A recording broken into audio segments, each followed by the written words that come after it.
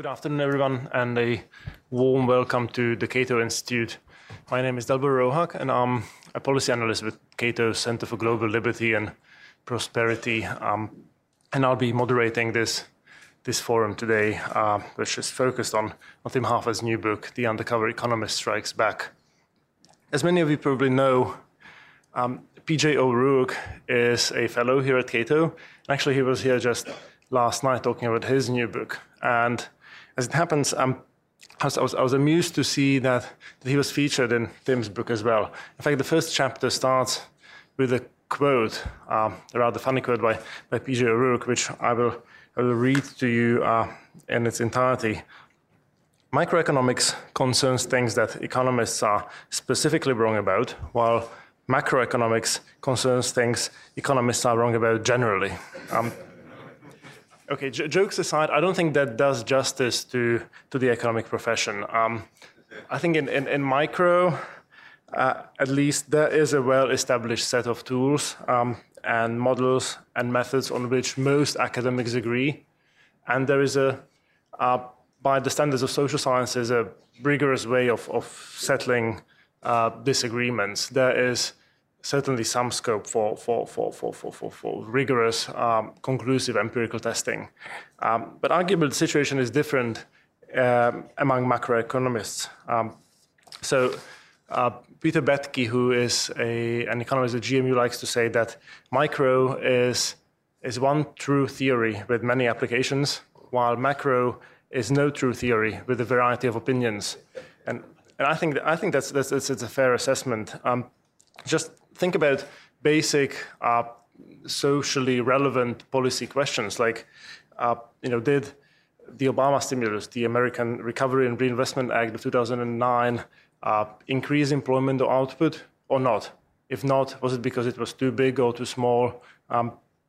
We can't really run anything even remotely resembling a controlled experiment on such a policy question. And so there will always be a lot of uncertainty surrounding the answer, notwithstanding the fairly certain claims made by people who sort of think they know for sure. Tim's book, which he's going to discuss with us today, does not shy away from these ambiguities surrounding macro, does not try to sort of hide them or obscure them. It is one of those rare introductions to the subject that shuns jargon and tries to explain rather complicated issues ranging from GDP measurement, problems of nominal adjustment, inequality, and so on, in a way that's accessible, engaging, funny. However, it does not dumb things down as many commentators like to do. Let me just say a few brief words about our featured speakers, Tim and Alex, and then we can hand it over to them. Tim is an economist, senior columnist with the Financial Times and a presenter with the BBC. His long-running column, The Undercover Economist, discusses the hidden economics of everyday life, so to speak, whereas his new column, Since You Asked, offers a skeptical look at the news of the week. He wrote 4 highly successful books. The Undercover Economist was sold over 1 million copies, was translated into almost 30 languages. And he wrote The Logic of Life, Dear Undercover Economist, which is a collection of I think, his newspaper columns, Adapt, and most recently, The Undercover Economist Strikes Back. As a broadcaster, he's been with BBC Radio 4, and most famously with his More or Less show, and his new series started last year. It's called Pop-Up Ideas. Libertarians in the room might recognize him as the recipient of the 2006 Bastiat Prize for Economic Journalism. He was also runner-up in 2010. His Radio 4 series was awarded at several occasions the Excellence in Journalism Prize from the Royal Statistical Society. Besides DFT, Tim has been featured and published in The Guardian, Sunday Times, Washington Post, New York Times, and magazines ranging from Forbes to Wired to Esquire. and he has appeared on Colbert Report, Planet Money, Newsnight, and a number of other radio and television programs. He lives in Oxford. He received his PP, a degree in PP from Brasenose, I believe, and he also did an MPhil in economics at Oxford, and he is a visiting fellow at Nuffield College. Alex Stavrou is a professor of economics at George Mason University, and he works on a range of topics in public economics and law and economics. He works on patents, he works on the effectiveness of bounty hunters as compared to the police. He works on problems related to the judicial system. He works on studies how judicial elections can bias judges. He looks at how local poverty rates affect trial decisions. He looks into the problem of organ transplants and how market mechanisms can increase supply of organs available for transplants, and also looks at regulatory issues, more specifically at drug regulation. He is a co-author of the hugely successful economics blog Marginal Revolution, and a co-founder of the online educational platform Marginal Revolution University. With Tyler Cowen, he wrote a series of textbooks called Modern Principles of Economics. One of them is a macro textbook. And last year or a year and a half ago, he wrote a little ebook on innovation and long-term growth-related issues called Launching the Innovation Renaissance. He's been published in the Washington Post, New York Times, Wall Street Journal, a number of other prestigious publications. He received his PhD in economics from George Mason University, where he's also a fellow at the Mercatus Center. So the idea for this afternoon is to have each of our speakers speak for up to 20-25 minutes, and then we'll open it up for Q&A, and we'll try to conclude this session promptly at 1:30 p.m. Now, without any further ado, I'd like to turn things over to Tim Harford.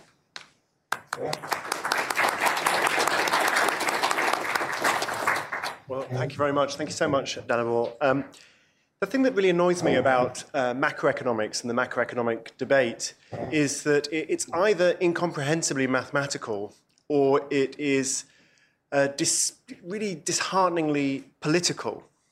People don't really seem to be interested in exploring what's really going on and discussing it and trying to understand it and trying to understand what makes it tick. They're just interested in sound bites and in tribalism.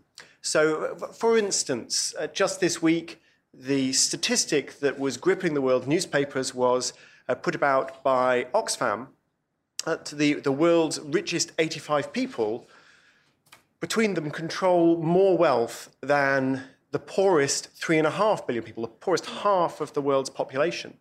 And the Guardian newspaper pointed out that the richest 85 people could fit comfortably on a double-decker bus. I mean, of course, these guys are never going to be seen dead on a double-decker bus, but still. And I thought about this, and I thought, well, there are all kinds of interesting things that we could say about wealth inequality and whether it's a problem and what we might want to do about it, but this isn't helping. And I can tell you why it's not helping. Because not only are the richest 85 people in the world controlling more wealth than the poorest half of the world's population, but I know a person who all by himself controls more wealth than the poorest billion in the world. He's my 2-year-old son, and he has no debts, and therefore his wealth is approximately zero. And since the poorest billion people in the world have negative wealth, my son already controls not only more than any of them, but more than all of them put together.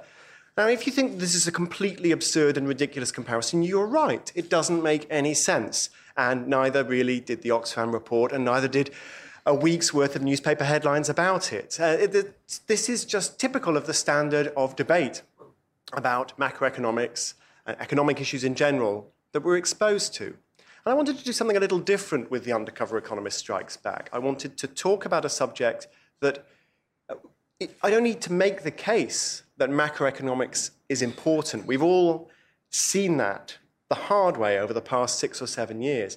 But a subject that's not only important, but genuinely interesting, weird, fascinating, flawed, without a doubt flawed, but really has something to offer, if only we can spare the time and the patience to try to figure out how it all works, and to leave aside not only the absurd claims, not only the jargon, but also the politics, because frankly, I'm bored of it, and I suspect some of you may be bored of it too. And today I thought just to give you a flavour of the book and to give Alex something to criticise or to compliment as he wishes, I'd tell you a little story about one of the key characters in the book. And the story begins just before Christmas in 1949 in London, the London School of Economics. It's a seminar room. And all the great and the good of British economics are in the room. Lionel Robbins, who ran the LSE's economics department for many years, had been trying to set up a rival to John Maynard Keynes's Cambridge. Keynes was dead. Robbins had been recruited. He brought in people such as James Mead, the great trade theorist who did so much to steer the British economy through the Second World War. Arthur Lewis, the great development economist. Friedrich Hayek, you may have heard of him. Really great economists that have been brought in to try to make the LSE the cutting edge of economic thought. But on this particular day, the person giving the seminar wasn't some hotshot professor who'd been transported over from Harvard or from Vienna. It was a mature student from New Zealand, incredibly nervous. He was giving his seminar with a cigarette between his fingers, just occasionally smoking away, just trying to calm his nerves, because he knew that everything depended on this seminar. His academic future depended on this seminar. And he also knew that his academic record was extremely poor. He was failing all of his exams. And yet somehow Lionel Robbins had been persuaded that this was the man who needed to be invited to give this seminar. And all of the LSE professors showed up to see this young man speak because they'd heard rumors that he was going to do something odd, notable, worth discussing, something maybe extraordinary, maybe ridiculous. And they wanted to see it, maybe have a bit of a laugh. The man's name was Alban William Phillips, Bill Phillips. And he'd been born about 35 years earlier in Terahunga, which is a rural part of a rural country, New Zealand. His dad was a dairy farmer. And the farm on which Bill grew up was the only one in the area to have electric light, to have flushed lavatories. This wasn't because Bill's father was rich. It's because Bill's father was an engineer. He was a tinkerer. And he liked to solve problems. He liked to take things apart, and he liked to put things together. And he gave that same enthusiasm for tinkering to Bill. So he taught Bill to make his own toys. He taught Bill to make his own little radio sets. And Bill started developing his own inventions. So the first one, of course, is as useful as a lot of modern macroeconomics. He built a bicycle stand, a sort of book stand to go on the front of his bike. Now, Bill had to cycle 9 miles to a railway station, get a train to the nearest town, go to school, get the train back to the station, pick up his bike and cycle 9 miles home to the farm. So there's a bit of a faff. And so this book stand was going to allow him to put his favourite novels and textbooks and so on his bike while he cycled. To be honest, it wasn't a great success.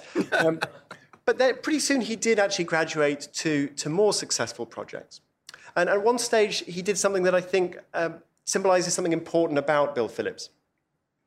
He heard that a neighbour had this broken down truck. And everybody in the neighbourhood had given up on this thing. It was never going to run again. So Bill got hold of it. And he popped open the hood and he had a look and he said to himself, well, I've got to be able to figure out what's wrong here. I've got to be able to figure out how this works. And that's what he did. He set himself the task of understanding how the engine worked. And when he'd finished understanding how the engine worked, he fixed the truck. He got it going. He was 14 years old. And Bill used to drive his friends all the way to school, and they'd park around the corner so the teachers didn't see them. And then they'd drive all the way home. That was Bill Phillips. He left school at 15. He didn't go to university. And the main reason he didn't go to university was because of his first brush with why economics and the economy is important. The Great Depression had started. And it started with this seizing up of flows of finance on Wall Street. And already the scrabbling fingers of this economic crisis were reaching all the way around the world, pulling down dairy prices, even in New Zealand. Suddenly, Bill's mum and dad didn't have enough money to send him to university. He needed to go out and get a job instead. And his first job was working on a hydroelectric dam. He taught himself engineering via mail order while working on this hydroelectric dam, but pretty soon he decided he was going to leave New Zealand. And there's this line in the Wall Street Journal review of Freakonomics that says, Steve Levitt is the Indiana Jones of economics, which is a nice line, and I like Steve Levitt and I like Freakonomics, but I don't think it's true. I don't think Steve Levitt is the Indiana Jones of economics. Bill Phillips is the Indiana Jones of economics, because in between showing up at the London School of Economics and leaving New Zealand, he worked as a self-taught busker, he set up an open-air cinema, he worked as a gold miner, a crocodile hunter, arrested by the Japanese accused of spying, you know, the usual things you do on a year out. And eventually, after riding the Trans-Siberian Railway, he finally, after all these adventures, ended up at the London School of Economics and signed up not only for an engineering degree at the LSE, but also for the British Royal Air Force. Almost immediately, war broke out, and he was sent all the way back across the other side of the world to participate in the defense of Singapore. And Bill was still an engineer, he was still a tinkerer, he was still trying to solve problems. So the first problem he wrestled with was how to get the machine guns on these terrible old planes the British Army had in Singapore, how to get the machine guns lined up with the propellers, so you could fire through the propellers without hitting your own plane, which is not a good idea. And he'd heard that in Europe, you know, the cutting-edge planes used by the Germans and the British actually worked like this, but the Singaporean planes they were using, they were well out of date, and they didn't do this. And Bill managed to, with very limited tools and, frankly, frighteningly limited aviation experience, managed to get this working, managed to get the planes firing the way modern planes did. The British surrendered Singapore pretty quickly, and Bill was on the last refugee ship leaving Singapore with civilians. And he was in charge of the weaponry on board the ship. And pretty soon the Japanese Air Force found them and they started dive bombing the ship. It was designed to hold cargo and 5 passengers. There were actually 2,000 women and children on the ship. And Bill had a machine gun. He didn't have a machine gun stand. So he disappeared below deck and somehow improvised from, I don't know, toothpaste and snot or something, put together a machine gun stand, came back up, stood on the deck, single-handedly, this heavy machine gun and this improvised stand fighting off the Japanese Air Force. And he later won a medal for bravery for that.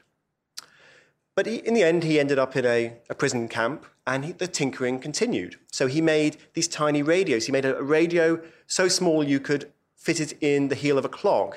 Remember, this is the 1940s. This is really a long time before iPods. And he's working with whatever he can find in a prisoner of war camp. And somehow he manages to do this. If he'd been caught, he would probably have been executed. But he thought it was really important that the prisoners had news of what was going on in the outside world. He also built a little immersion heater. He built dozens of them to make cups of tea. This is very important. British Empire at stake. And he made so many of them that every evening the Japanese would notice that the lights in the prison camp were dimming. And this was Bill Phillips drawing enough electricity to make 2,000 cups of morale-boosting tea. He really was a remarkable man. The darkest episode of Bill's war was when he and his fellow prisoners were moved to a different camp. And they didn't know where it was, they didn't know what was going on, but they had a pretty good idea. Because the first thing they were ordered to do was to dig these large mass graves in the middle of the camp. And they could see the machine guns on the walls pointing inwards. But Bill had another problem. His clog radio had broken. So Bill and the novelist Lawrence van der Post, who was in the camp with him, and a third man, an officer called Donaldson, came up with a foolproof scheme to fix the radio. And when I tell you about it, I think you'll agree it's risk-free. They were going to break into the Japanese camp commander's office in the middle of the night, take apart his radio, take the part out of his radio, and then, this is the genius bit, because that would look suspicious. Then they would take the faulty part from Bill's radio, install that in the Japanese camp commander's radio, reassemble the Japanese camp commander's radio, put it all back together. And the genius of this is that when the Japanese came in and switched their radio on, they realized it was faulty, they'd take it apart, they'd see the faulty component, and they'd order a replacement. So this would be the gift that kept on giving. They could do this again and again and again. Really thinking very long term for three men who just dug their own grave. Bill fixed his radio, and he plugged it in. And the first thing that he heard was the news that the Americans had dropped an atomic bomb on Hiroshima, and the war was about to end. And when he got back to the London School of Economics, he decided he didn't want to study engineering anymore. His priorities had changed. I mean, he had, after all, taken the mother of all years out. He switched to sociology. He wanted to understand why people could do these terrible things to each other. And I apologize if there are any sociologists in the audience, but turns out he found sociology a bit disappointing. It wasn't so hot on the causes and consequences of World War II. But he did take a few modules in economics. Actually, Bill wasn't hugely impressed with economics either. He didn't think it answered important problems. But he did notice one thing that did fascinate him. James Mead, his lecturer, was drawing these differential equations on the board. I mean, economists at the time loved differential equations. Economists still love differential equations. They're great. We can't get enough of them. And he noticed these differential equations, and he recognized them. They were very similar to the equations he had been learning from his distance degree in engineering, his mail-order engineering course, and that he'd been using in the hydroelectric power station. They were describing flows of water through pipes and sluice gates and over barriers and through turbines. It's basically the same stuff. And he went to James Mead, and you have to understand, he's failing every exam at this point because he just doesn't really care. He went to James Mead, and he said, I've got an idea. I want to rework your Principles of Economics lectures as a study in plumbing. And Mead said, by the way, if any of you are failing your exams, you may want to try this with your professors, just a thought. Because Mead said, okay, off you go. And Bill took the summer off, disappeared to a lock-up garage in Croydon, belonged to his landlady, and with a colleague, Walter Newlin, he built a machine. And it was this machine that Bill was demonstrating. A few weeks before Christmas, 1949, all the greats of the economics profession are there. And Bill unveils what looks a little bit like an exercise machine for goldfish. You've got these Perspex tanks, and they're connected together by pipes and pumps and sluices and dams, and they're filled with water. The water's stained pink so you can see it more clearly. And they've got floats in them. The floats are attached to pegs, and the pegs run through these carefully carved slots so that as the level of water in a tank rises, the float may move from one side or the other side. You can actually carve out a curve, literally carve a curve in the side of the Perspex. And the tanks are labelled with things such as consumption or government expenditure, taxation, exports, imports. And at the bottom, there's a huge tank that reads national income. And Bill reaches around the back of the machine and he switches on this fuel pump that he scavenged from a wartime bomber. In fact, he scavenged the entire machine from a wartime bomber.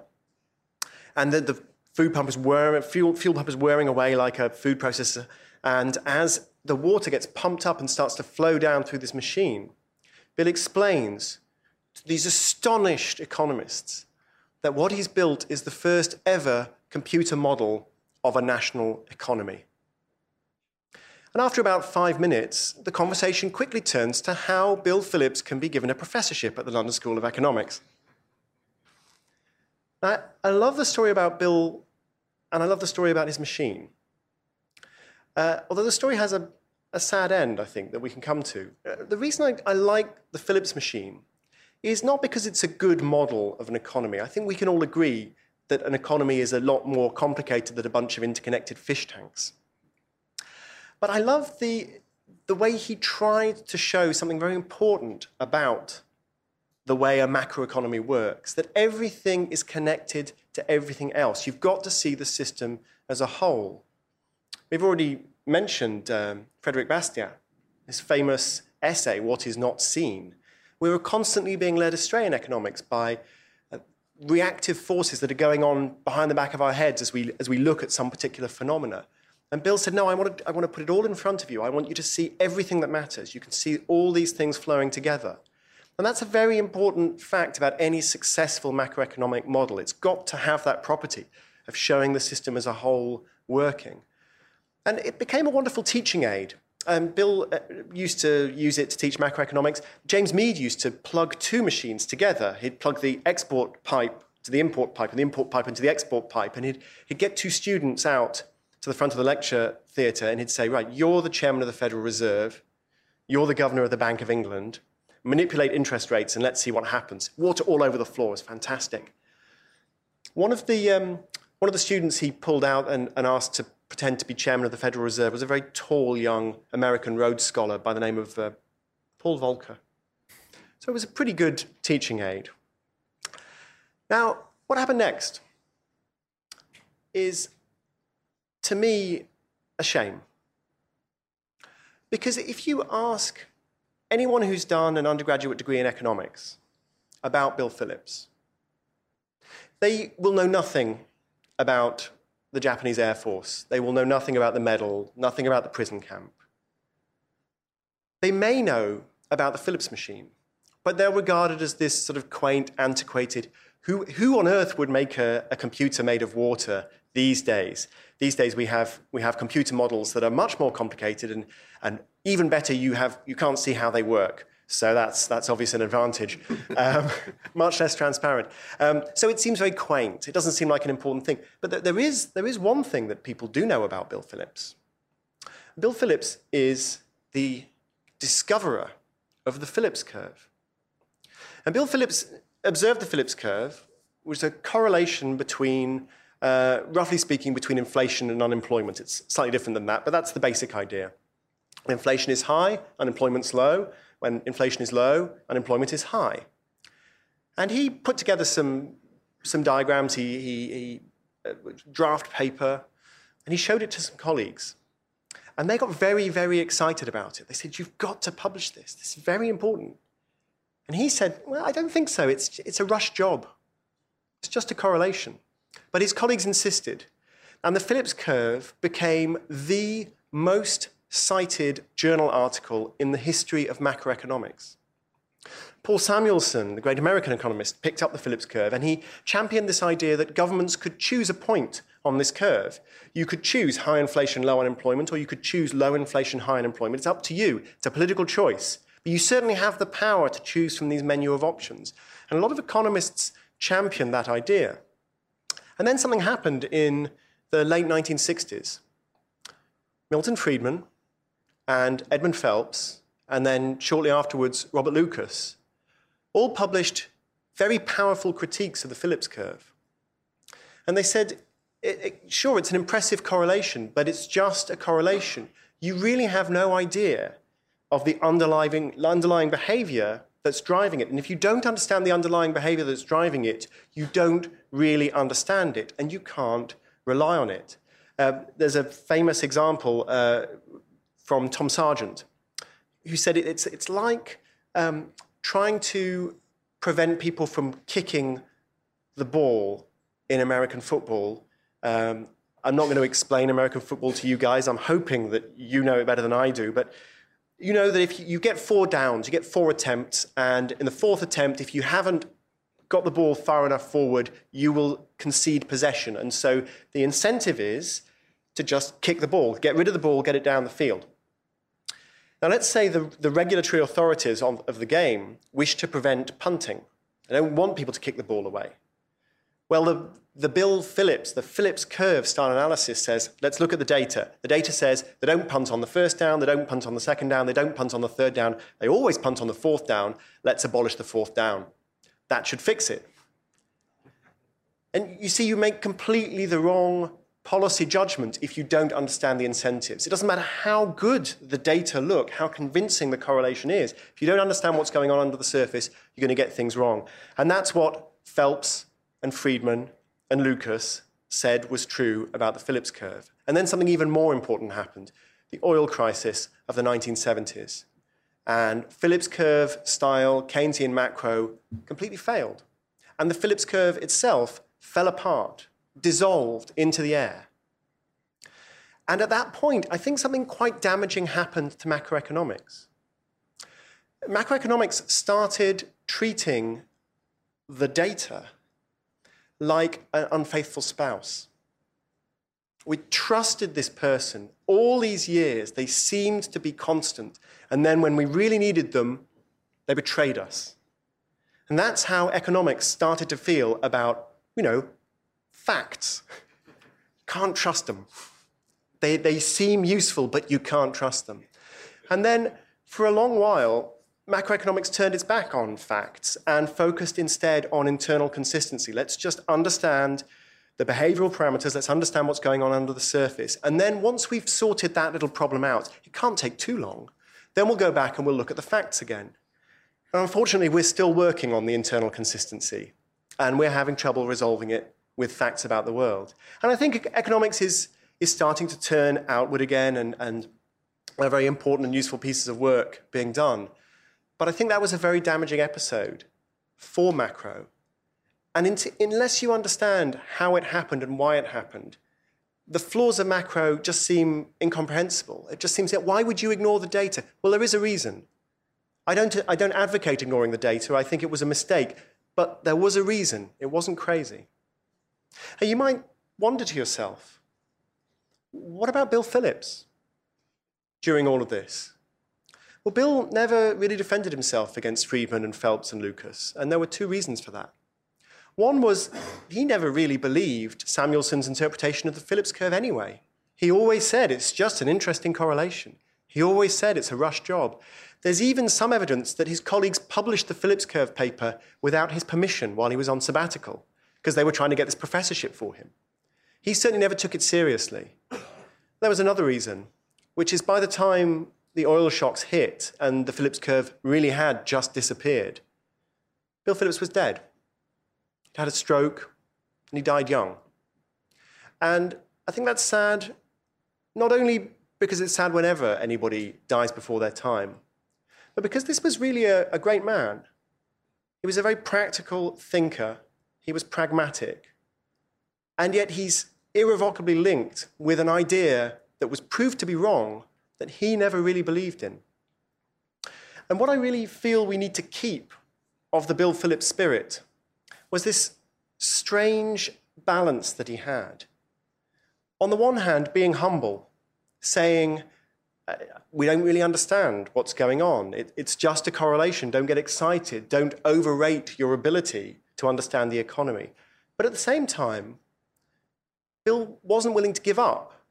He wasn't willing to say, it's just too hard. I don't understand it. Bill felt about the economy the way that he felt about that truck when he was 14 years old. Yeah, everybody else has concluded that it's broken down. Everybody else has concluded there's nothing that anybody can do to fix it. There's nothing that anybody can do to understand it. But I'm going to understand it, and I'm going to fix it. And he did. Thank you very much.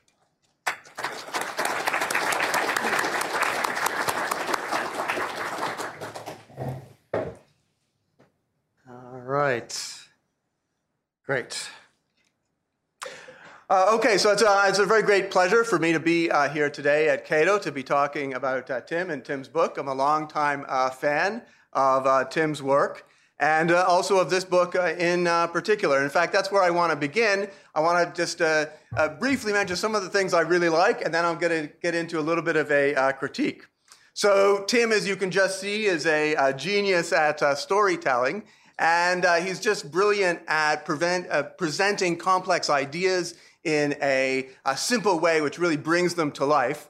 Here is how Tim explains why rational expectations is important. and why we need to model, at least some of the time, people as having rational expectations, is because not everyone is Charlie Brown. Okay? You can fool some of the people some of the time, but you can't fool everyone. Some people, in fact, do learn. Of course, some people maybe are Charlie Brown, and that's why we need some behavioral economics as well. Tim is also can be hard-hitting when necessary. A little bit later, I'm going to say he's a little soft for my taste on some questions, as the British might say, a little wet. But he could be hard-hitting when necessary, and I think this is important because not all of our problems are sort of macro problems. There are micro problems which we really understand very well and which need also to be addressed. So Tim points out, for example, that in Spain, the standard employment contract says that for every year you work, you get 45 days severance pay if you're fired. So if you work for 8 years for a firm, you have a year's severance pay. This means that firms never want to fire people. It's just too expensive. But because hiring someone has such potentially large consequences, they also never want to hire people, particularly young people who you don't know. So as a result, youth unemployment rates, Tim points out, have been hovering around 50% during the euro crisis, and there's no sign of improvement. So again, this is a deep micro problem, a regulatory problem. It's one which goes beyond the euro crisis, and it's important to point these out. Tim is also appropriately skeptical. He has a number of chapters in his book defending macroeconomics. He has a very nice chapter defending GDP, the GDP statistic. He's appropriately skeptical about replacing it with sort of happiness or the Bhutan kind of method of happiness economics and so forth. He is also appropriately skeptical of this idea which physicists like to express, that we can't have economic growth. Economic growth cannot go on forever, cannot be an exponential process, because there's a limited amount of energy. And we can't use exponentially more energy. And Tim has a nice refutation of this.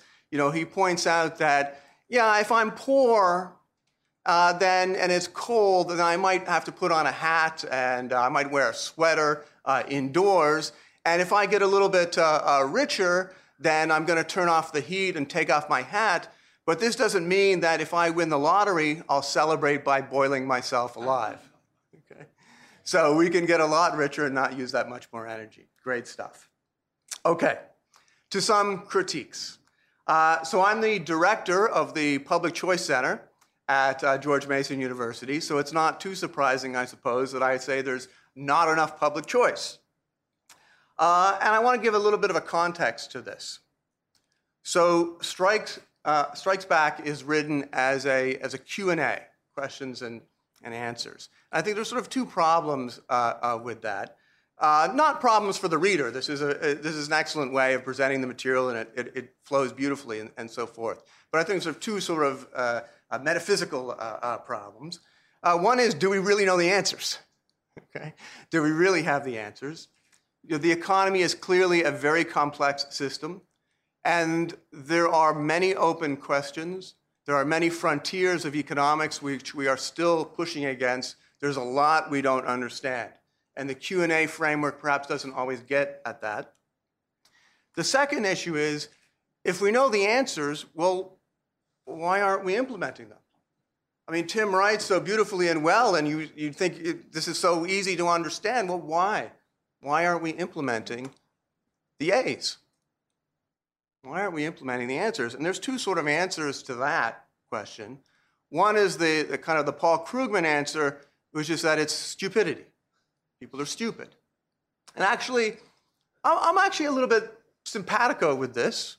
Contrary to popular belief, my political views and Paul Krugman's actually don't differ very much. Just a tiny, tiny little bit, actually. Because, Paul Krugman says that Republicans, they're evil, they're venal, they're stupid, they're incompetent. And if you would just change the word from Republicans to politicians, then I would agree. Just a small, tiny change there.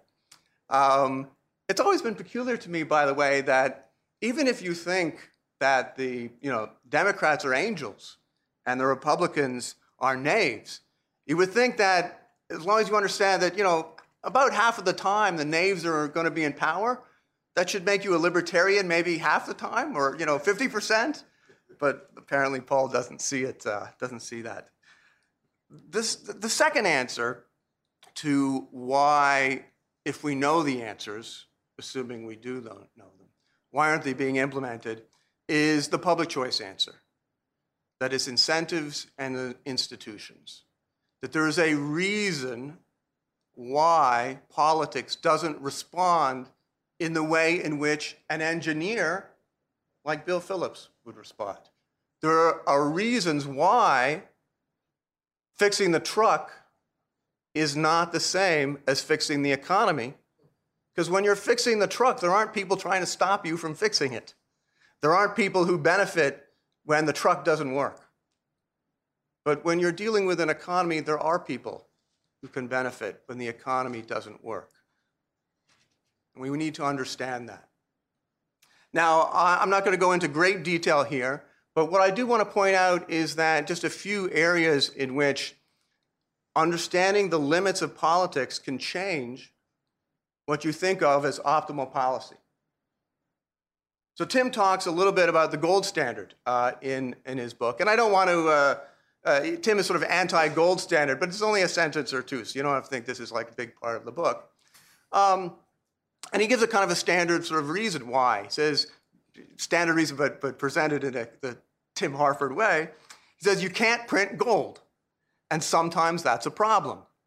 Your central bank can create money from thin air. It's like a superpower. Use it. Okay, now let's just go with this for a minute. Let us suppose that we accept the economics here. Okay. Well, but there's a problem. There's still a problem with this. What about the euro? The euro, the European Union, and the European monetary system is having exactly the same problems we saw under the gold standard. They aren't using their superpower. Again, going with the argument that they should. They're not using their superpower. They're not expanding the money supply nearly as much as one would think that they should, going on the standard economics. Well, if that's true, then of course the gold standard starts to look even better. And indeed, if you look at the history of the gold standard, it actually looks pretty good. It's perhaps not, it performs better on inflation standards, performs about as well on recessions and depression standards. So there's a bit of a nirvana fallacy here that we may not get the optimum, even if we understood it. We may not get it because of political reasons, and that's important when we're trying to choose. Now, do I think that we should go back on the gold standard? Do I think this is a good argument for switching to the gold standard? No, I do agree with Tim that it's archaic. Clearly, Bitcoin is the way to go. All right, here's another one, kind of a similar story, the balanced budget. Again, Tim says that it would be a disaster, and he gives the standard reason: you can't do counter-cyclical stimulus. Okay, let's go with that. Let's assume that we accept that argument. Well, austerity. We're not doing counter-cyclical stimulus, at least not anywhere near to the extent that you would expect on standard economics, particularly in Europe, less so in the United States, but particularly in Europe. That's not what they're doing. So if the political system is not going to follow what, let's assume, standard economics recommends, then again, something like a balanced budget amendment actually looks quite a bit better. Moreover, this doesn't consider the fact that you can't do counter-cyclical stimulus. This doesn't consider what I have called the unbalanced budget amendment, which is to save in good times so that you can spend in bad. Sweden, in fact, has a rule which says that you have to run a 1% budget surplus over the business cycle. That works out in practice to a balanced budget amendment, forcing you to save in good times so you can spend in bad. So not all of the arguments against a against a balanced budget amendment apply to reasonable versions of that kind of constitutional rule. Okay. More generally, from my perspective, I thought a little bit conventional, a little bit middle of the road, Keynesian in some respects. So Tim basically argues that most business cycles, sort of a failure of aggregate demand plus wage and price stickiness. Not all, as we'll see, not all, but sort of most. I think failure of aggregate demand, yeah, I can understand that. I can see that. But I think the difficulty, and this is difficulty for modern economics, how long can prices and wages really be sticky? Keep in mind that when we hear, the U.S. economy created 100,000 jobs this month, what that actually means is more like the U.S. economy created 1 million jobs this month, 900,000 jobs were destroyed. So the 100,000 is a net. So this means that even when employment and unemployment statistics are fairly flat, there's actually an incredible amount of churn going on in the economy, an incredible turnover in new jobs being created and old jobs being destroyed. So that means there's plenty of opportunity to change wages. Even if you think that for behavioral reasons you don't want to cut someone's wages because they get upset, they get mad, when you cut their wages. Because there's so much churn in jobs, you can offer new employees lower wages. Okay, so there's plenty of opportunities to do that. Same thing is true with prices. Look, gasoline stations change their prices every day. And we don't somehow look at gasoline stations and say, oh, the reason gasoline is so expensive is because they have to keep changing their prices, the menu costs, the cost of price changing, it's so large. And it's what a shame that gasoline firms have to do this. No, it's not a big deal to them at all. Why can't other firms change their prices? Okay, why are these prices so sticky? It doesn't feel, the story doesn't ring so true to me. So for me, price stickiness is sort of like a giant, and he's walking along and he gets some gum on the shoe, and he falters. It takes a step or two. He falters a little bit because of the stickiness, because of this gum on his shoe. But it's not something which is going to hold back an economy. If you believe that, it's sort of, if you want to follow that story, you have to think that price and wage stickiness, it's like being stuck in Spider-Man's web, okay? You're helpless and you can't get out of the web. And that doesn't seem right to me. I'd also argue that the real shock kind of story, the real side of the economy, the supply side of the economy, is not given enough attention. This is true in the blogosphere. It's true in sort of popular economics in general. Now, Tim does talk about this. He analogizes real business cycle theory as a failure of the Red Cross to deliver supplies to a POW camp. Of course, this fits great with the story because Bill Phillips is at the POW camp. But I don't actually think, I think this is one place where Tim's analogy doesn't really quite work so well, because it's almost literally supply is sort of manna from heaven. That's not right. It also suggests that the POW camp setting suggests that supply shocks are far from the normal situation. And that's not right either. So here is, to give an alternative kind of analogy or story, here's the one which Tyler Cowen and I tell in our Principles of Economics book, Modern Principles of Economics, about real shocks. So these are weather shocks in India. On panel A, which is on the left here, what you see in green is the growth rate of agricultural output, green for growth. And what you see in blue is deviations of rainfall from the average. And what you can see in panel A is that when the rainfall is above average in India, you get a lot of growth in agricultural output. And when it's below average, you get below average growth. What panel B shows, because India is still predominantly an agricultural economy, is that these rainfall shocks, you can also see them in the real GDP statistics. Correlation is not quite as close, but you can definitely see when rainfall shocks are above average, real GDP is above average. That's a real business cycle kind of story. And when you think about most of the economies in most of the world's history have been agricultural economies, most of the world's recessions and depressions have been real shocks, RBC-style shocks. Now, the criticism here is that it's sort of hard to think of big aggregate shocks to technology. So the one I just gave, the weather, this is a good example, but after the weather, well, what are the other ones? And does the weather really apply to a developed economy? And of course, weather shocks, even in the United States, still matter. As we've seen recently, Tuesday, the government was shut down because of a weather shock. So we got a positive boost to GDP. But after that, it's sort of hard to come up with some of these. Oil shocks, maybe. This is why in the RBC literature, the dynamics, stochastics, general equilibrium literature, the search has been for amplification and transmission mechanisms. How is it that small shocks are amplified throughout an economy to become bigger? How are they transmitted from one part of the economy to the global economy, to the aggregate economy? And a lot of the work in this area is,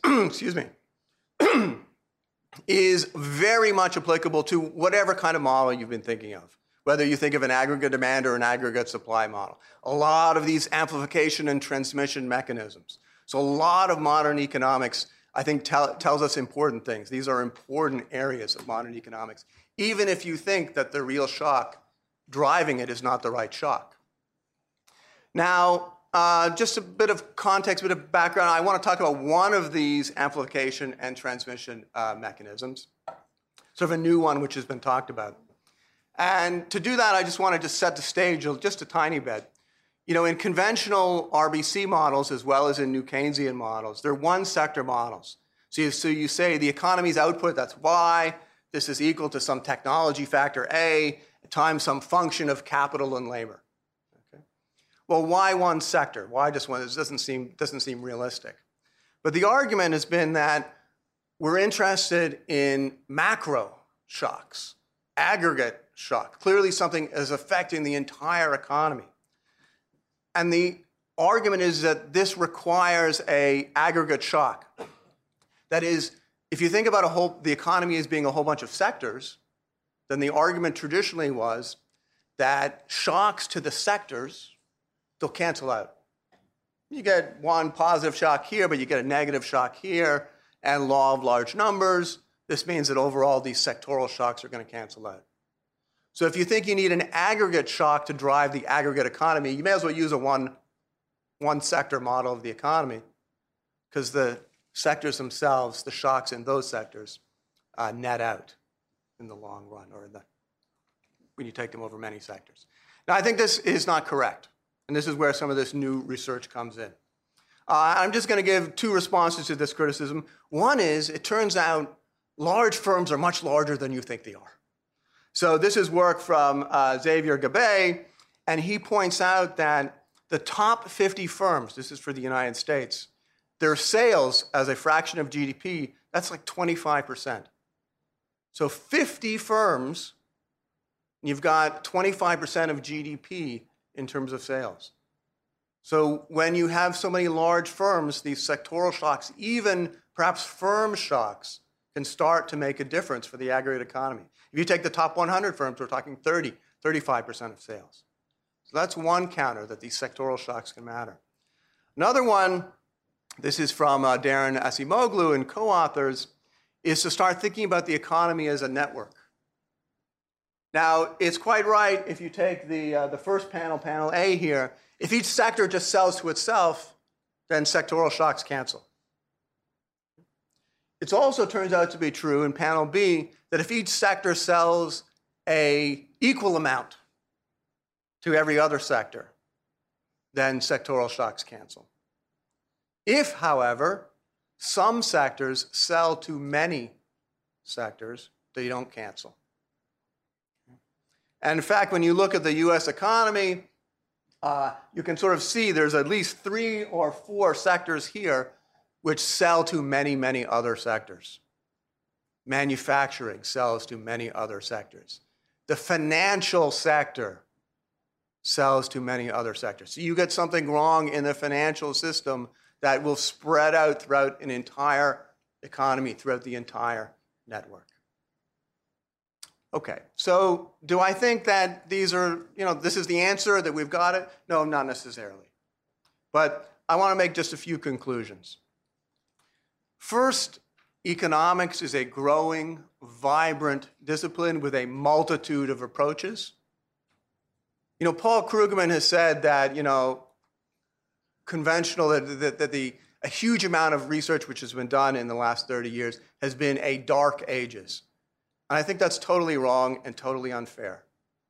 There are many, many very smart, very dedicated, very intelligent people, macroeconomists, who are working on these problems, who take these problems seriously, who are not blindfolded, who understand all of these issues, and to accuse them of simply being dark age economists, I think does a disservice to the economics profession.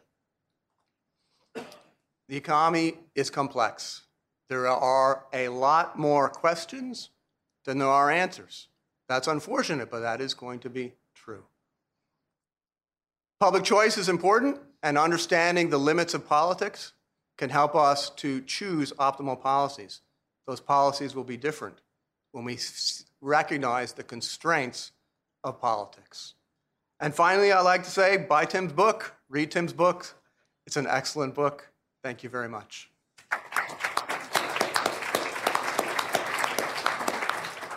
I think before we open it up, it might be fair to give Tim a chance to defend himself. I think there were at least 3 points that were raised that were interesting. One is public choice, the other one is nominal stickiness, and the third one is real business cycle theory.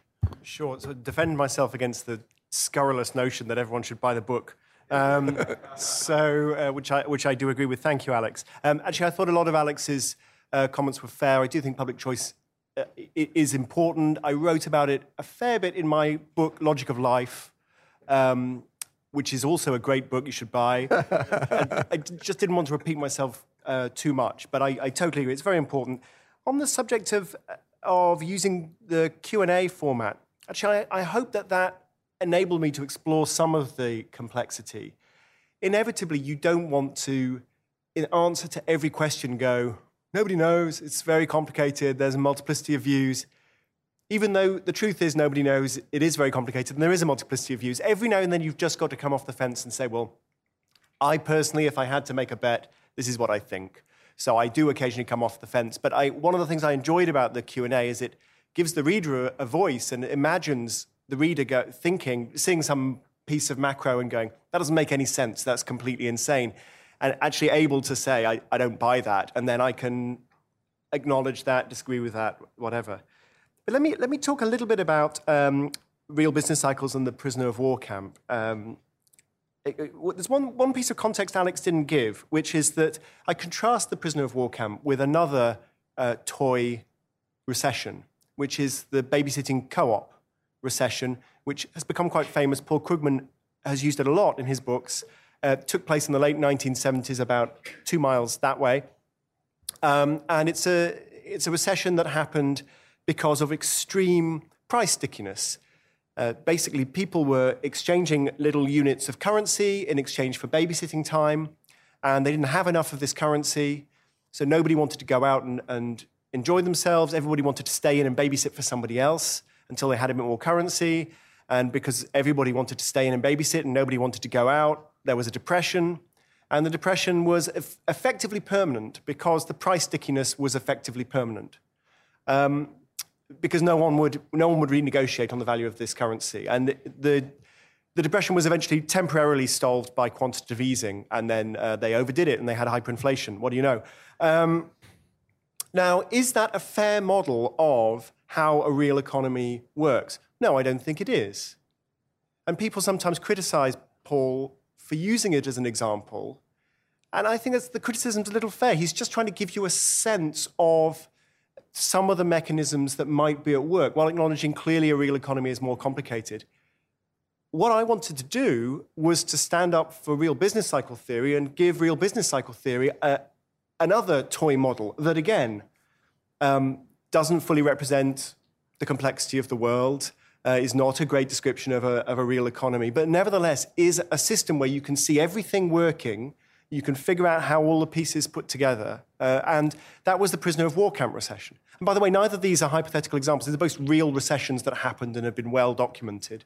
The prisoner of war camp recession, what's interesting about it is the prisoner of war camp economy worked extremely well. The prisoners would exchange goods. There was some limited degree of production. There was a lot of trade because some people smoked, some people didn't. The French wanted coffee, the English wanted tea. What a surprise. And so the economy worked really well. There was no price stickiness. The senior British officer in the camp actually tried to fix prices. He said, this is crazy. The prices keep moving. That can't be allowed. And he tried to there's a just price and tried to legislate, but prices kept moving, refusing to reflect any ethical theory and regrettably sticking to the forces of supply and demand. But nevertheless, everybody in that prison camp came close to starving to death because in the end, aggregate supply was a problem. There just wasn't enough stuff coming in as the war progressed. Now, is that a fair reflection of real business cycle theory? I think it's about as fair as the babysitting co-op is a reflection of Keynesian theory. I.e., well, it's not that fair, but it gives you a sense of what's going on. And in the book, I talk about more convincing examples of shocks, in terms of trade shocks and oil shocks and shocks in the financial sector. You may have noticed one or two of them in the last few years. So I'm sorry Alex felt that I wasn't giving real business cycle theory a fair crack of the whip. I was trying to, or maybe I failed. And just on the point of me being a middle-of-the-road Keynesian, well, actually I do say in the book that government stimulus, fiscal stimulus, is almost always inappropriate as a response to a recession.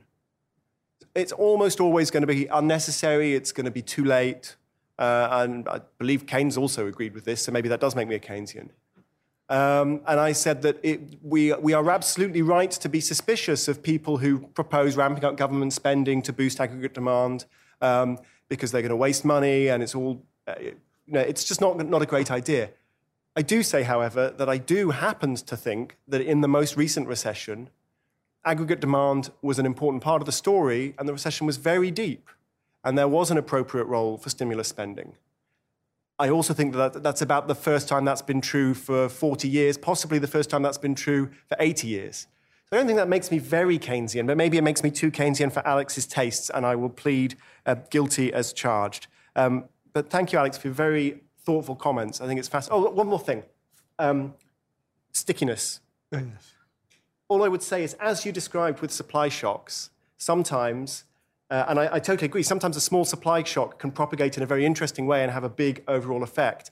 Similarly, with price stickiness, sometimes a little bit of price stickiness can also propagate. We don't really understand this very well. I think the intuitions of trying to plot networks and look at individual firms, I think that's a very good approach. I would just say, I feel both with these small aggregate supply shocks and with price stickiness, they're frictions, right?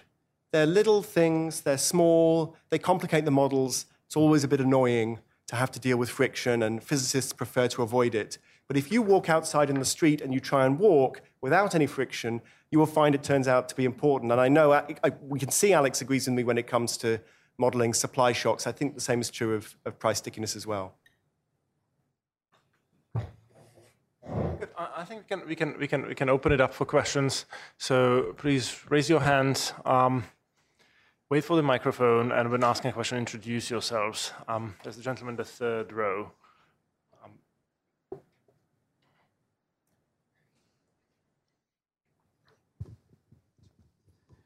There seem to be a growing number of economists that think that the reason why economists are not very good at predicting things is that they're using the wrong model, that they are thinking in sort of 18th century terms of the economy as a machine, as your good friend Mr. Phillips did. There's a growing number that think that we need to go back to classical and even scholastic economics that has a more complete understanding of human nature and therefore be reflected in the economy Philip Blond in your country has been a proponent of this. We have John Mueller and other people here. What do you think of that school of thought being introduced to the economic modeling that's being done now? I'm a pluralist. As I point out in the final chapter, I think that a lot of very interesting approaches that need to be reflected in our understanding of the economy, because ultimately the economy is a human system, and humans are individually hugely complicated, and then when you get them together, then they're even more complicated. So approaches from psychology, approaches from complexity theory, approaches from engineering, understanding banking, safety engineering, I think is important. Not the kind of hydraulic engineering I described Bill Phillips doing, but thinking about whistleblowers. I mean, just interfering in complex systems. So I'm definitely a pluralist, and I agree with Alex. It's actually a very, very exciting time to be an economist, because we've got so much data coming in, so many different promising approaches, so many interesting problems. What I would say, though, is that I don't think that's the reason why we can't forecast. I think the reason we can't forecast is because forecasting is, at the present level of human understanding, just impossible in all sorts of fields. There's a wonderful study by the psychologist Philip Tetlock, not just of economists, but of political scientists, historians, sociologists, etc., demonstrating a total failure to forecast because the world is a complicated place. There's a lovely little story about John Maynard Keynes, obviously a great economist. He also had a man with a lot of insider knowledge at a time when insider trading was legal, and also a man with a fantastic grasp of British economic statistics because he was building them at the time. And he was responsible for currency policy for the British government during the First World War. So, I mean, how could you be more plugged in? He then went and adopted a trading strategy based on forecasting the business cycle, totally failed for nearly 10 years, underperformed the market, and finally switched to sort of Warren Buffett-style investment, and that turned out to be very successful for him. So if even a guy that well plugged in, that in touch with the statistics, that much insight, he got a phone call telling him the Bank of England was about to change its base rate. He still couldn't make money. Forecasting is just really hard, and I don't think that should be the benchmark of whether we understand a system or not. Let me just underline a few of the things which Tim said, which I agree with. First, like Tim, I'm a pluralist. I do think that one area in which economists really did go wrong is that, especially in macroeconomics, there did come to be a feeling that there's only one way to do it. Micro foundations, rational expectations, and so forth. Even if you think that those are good things, the idea that this is the only way, the only appropriate way to model the economy, the only thing you can get published, the only thing you can get in the journals, that I think was really terrible. So I agree entirely on that. On which way to go, yeah, I think that's much less clear. There's a lot of talk about behavioral economics and psychology versus the rational man actor of standard econ. Maybe that will turn out to be fruitful. I would say that I think just complexity itself, modeling, as I was suggesting just a little bit, the network structure of the economy, the way that sectors and firms are connected, just that alone, even without adding in behavioral complications, I think will generate considerable amount of complexity. So this is not necessary. So you don't necessarily need behavioral approaches in order to have a quite different looking economics. And then on forecasts, again, I agree with Tim. You just got to bear in mind that when you are forecasting in economics, you're forecasting the behavior of people who themselves are forecasting. And you're trying to forecast people whose forecasts are probably at least as good, if not better, than your own. And those people are trying to forecast knowing that the policymakers themselves are forecasting. So even if everybody was good at forecasting, once you introduce the fact that they're trying to forecast other people who are trying to forecast, well, then it's all bets are off. Then you're not going to get a system which is easily forecastable. And that's sort of the essence of a kind of a rational expectations approach. But even if you don't go with rational expectations, just understanding the self-referential aspect of forecast in an economy can tell you it's never going to be very successful. Just on the extreme right.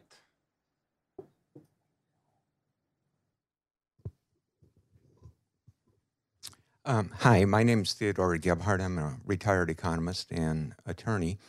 You mentioned Lionel Robbins, who was somewhat of a friend of the Austrians, and we're in the Cato Institute. I'm wondering, as part of your pluralism, in the book, do you discuss Austrian business cycle theory? And if so, in a sentence or two, what do you think about it and what do you say about it? As a pluralist, to my shame, I do not discuss Austrian business cycle theory. I do talk about Hayek a great deal in an earlier book called Adapt, which is about trial and error processes in economies and why they're important and what stands in their way. And Hayek is something of a hero in there. So I apologize. I'll let Alex give a good account of Austrian business cycle theory, because he's the expert on this. But if you want to find out, where I think Hayek was particularly exciting, then my earlier book, Adapt, is the one to read.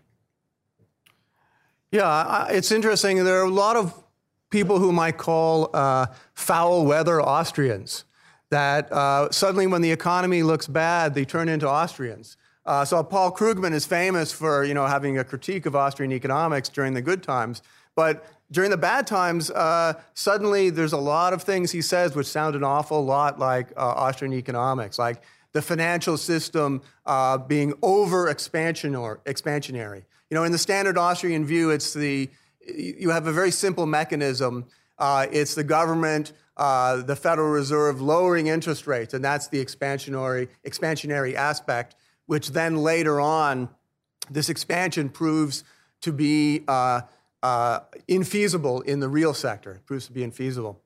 Now, there's a lot of other ways you could tell a very similar story, such as the financial system itself, not necessarily because the government is pushing the money supply, but through new technologies, through new innovations, through CDOs and new financial innovations, starts to put out a lot more credit.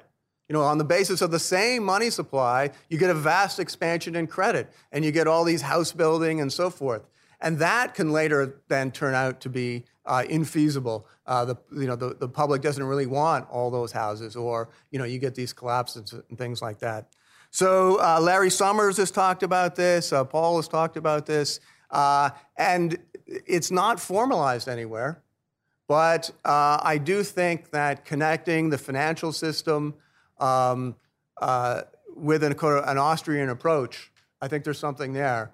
And it is amazing how whenever you have a recession like this, people return to these ideas. So jury is still out, but I definitely think that there's something more to be said there. Gentlemen, the fourth row.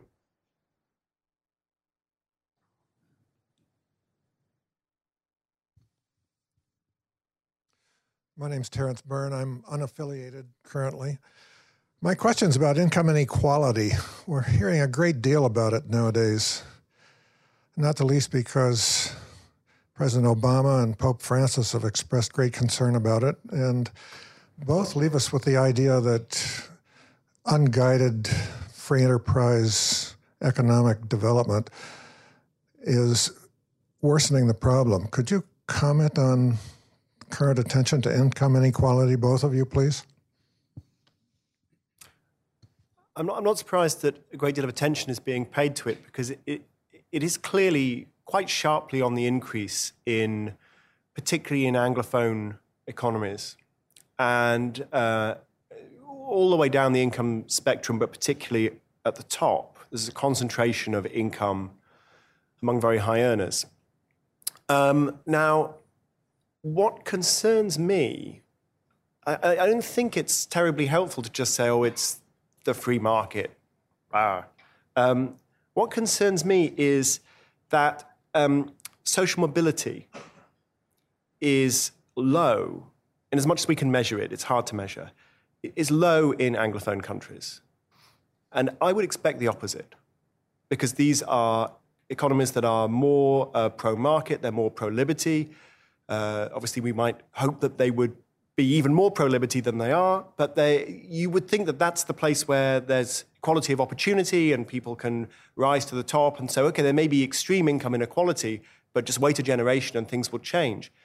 That seems to be just less true in America than it is almost anywhere else. And it's not really true in Canada. It's not really true in my own country, the UK. It's much more true in places such as Sweden and Denmark and so on. And that's a puzzle. I think it's that concerns me, not the income inequality by itself, but the lack of social mobility. Because that suggests that there is really a problem with this idea that I'm sure everybody in this room espouses of equality of opportunity. And what to do about that, I don't know. I don't see punitively redistributive taxation as being a tremendously productive way of dealing with it. I don't see inheritance taxes as being particularly helpful. In any case, it's not really about inheritance. There's something else being passed down between the generations. But what I will observe is that the Scandinavian countries have, by most measures, absolutely first-class primary and secondary education. And not only is the average level very high, by measures that I trust, but the dispersion of the quality of schools is low.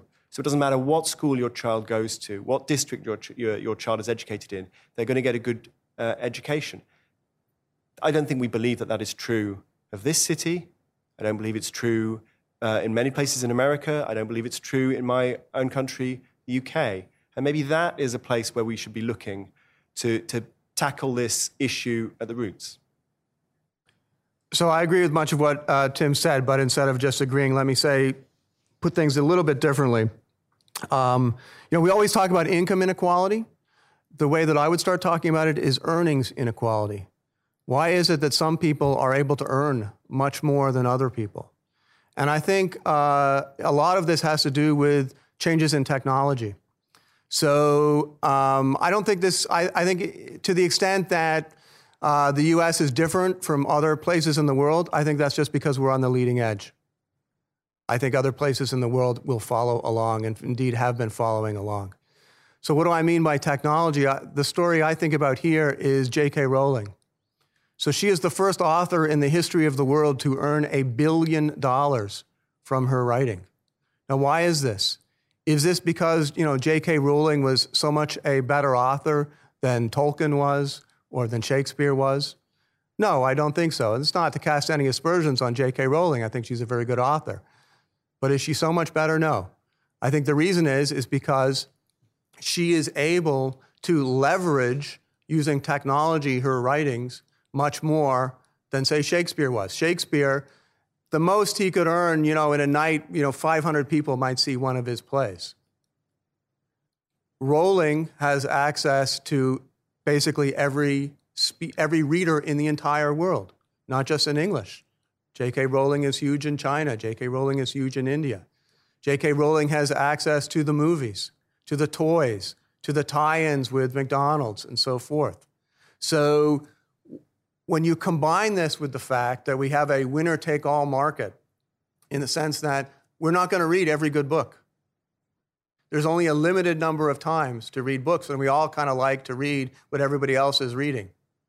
So some people, partly due to skill and partly due to luck, are going to be at that cutting edge. They're going to be the ones chosen. Because of leverage, they're going to have massive earnings. So I think this technological factor, winner-take-all markets plus the technology factor of leverage, of being able to communicate, of having a much larger market, globalization, a much larger market than has ever been possible. So I think this is what explains a lot of earnings inequality, especially at the 1%, especially at the very top. I don't see those trends going away at all. In fact, if anything, I see them accelerating. It's unclear what we can or should do about that. But I would start with the idea not of income inequality, but with earnings inequality, and ask, why is it that so many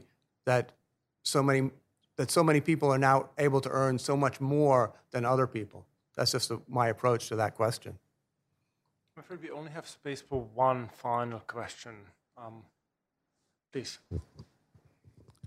Hi, Michael Enders. I wanted to get your opinions on the idea that income inequality or lack of social mobility may be a function more of disadvantaged groups being taught that they are victims.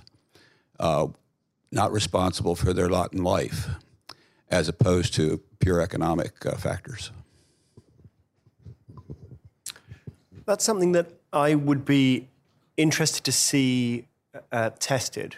And I know that there is interesting work done by the psychologist Carol Dweck on the effect of different kinds of praise and different kinds of feedback on childhood achievement. I don't have any strong view on it, and I'm not aware of any good evidence on it. But I think as a general principle, something Alex said really close to the beginning of his talk, that a lot of our problems are actually microeconomic problems, not macroeconomic problems. A lot of our problems are actually taking place at a scale where we can understand and then scale up. And that's true in, say, the Unemployment Benefit Office. I discuss an example in the book of UK unemployment benefit. The traditional system is money is paid to people who are unemployed, but maybe they're welfare scroungers. So they're quizzed to make sure that they're absolutely looking for work and they're not just scrounging. Well, that was the old approach. And then, so the new approach was maybe instead of quizzing them to make sure they applied for work last week, we should give them advice to help them apply for work next week. And they just ran a randomized trial. Bottom floor, top floor of a 2-story unemployment benefit office. Applicants were randomly assigned to the different floors. The people on the top floor were using the new method, the forward-looking method. The people on the bottom floor were using the old method, the backward-looking method. Turns out the new method was dramatically more effective at getting people off welfare and into jobs. And of course, once you have that randomized trial, which is an excellent standard of evidence, you can roll it out and every unemployment benefit office in the country can use that. We need to be doing that more in our schools. We're not very interested in doing that in our schools. I would really like to understand what it is that is going on in these Scandinavian schools that seems to make them so good. And really going out there, testing it, and trying to bring it back and seeing what works in an American context, what works in a British context, and what doesn't. Sometimes problems that seem to be very diffuse and very large indeed actually will submit to micro-scale evidence-based policy, which we need to use. Okay, well, this was fun, but I'm afraid we have to draw this to a close.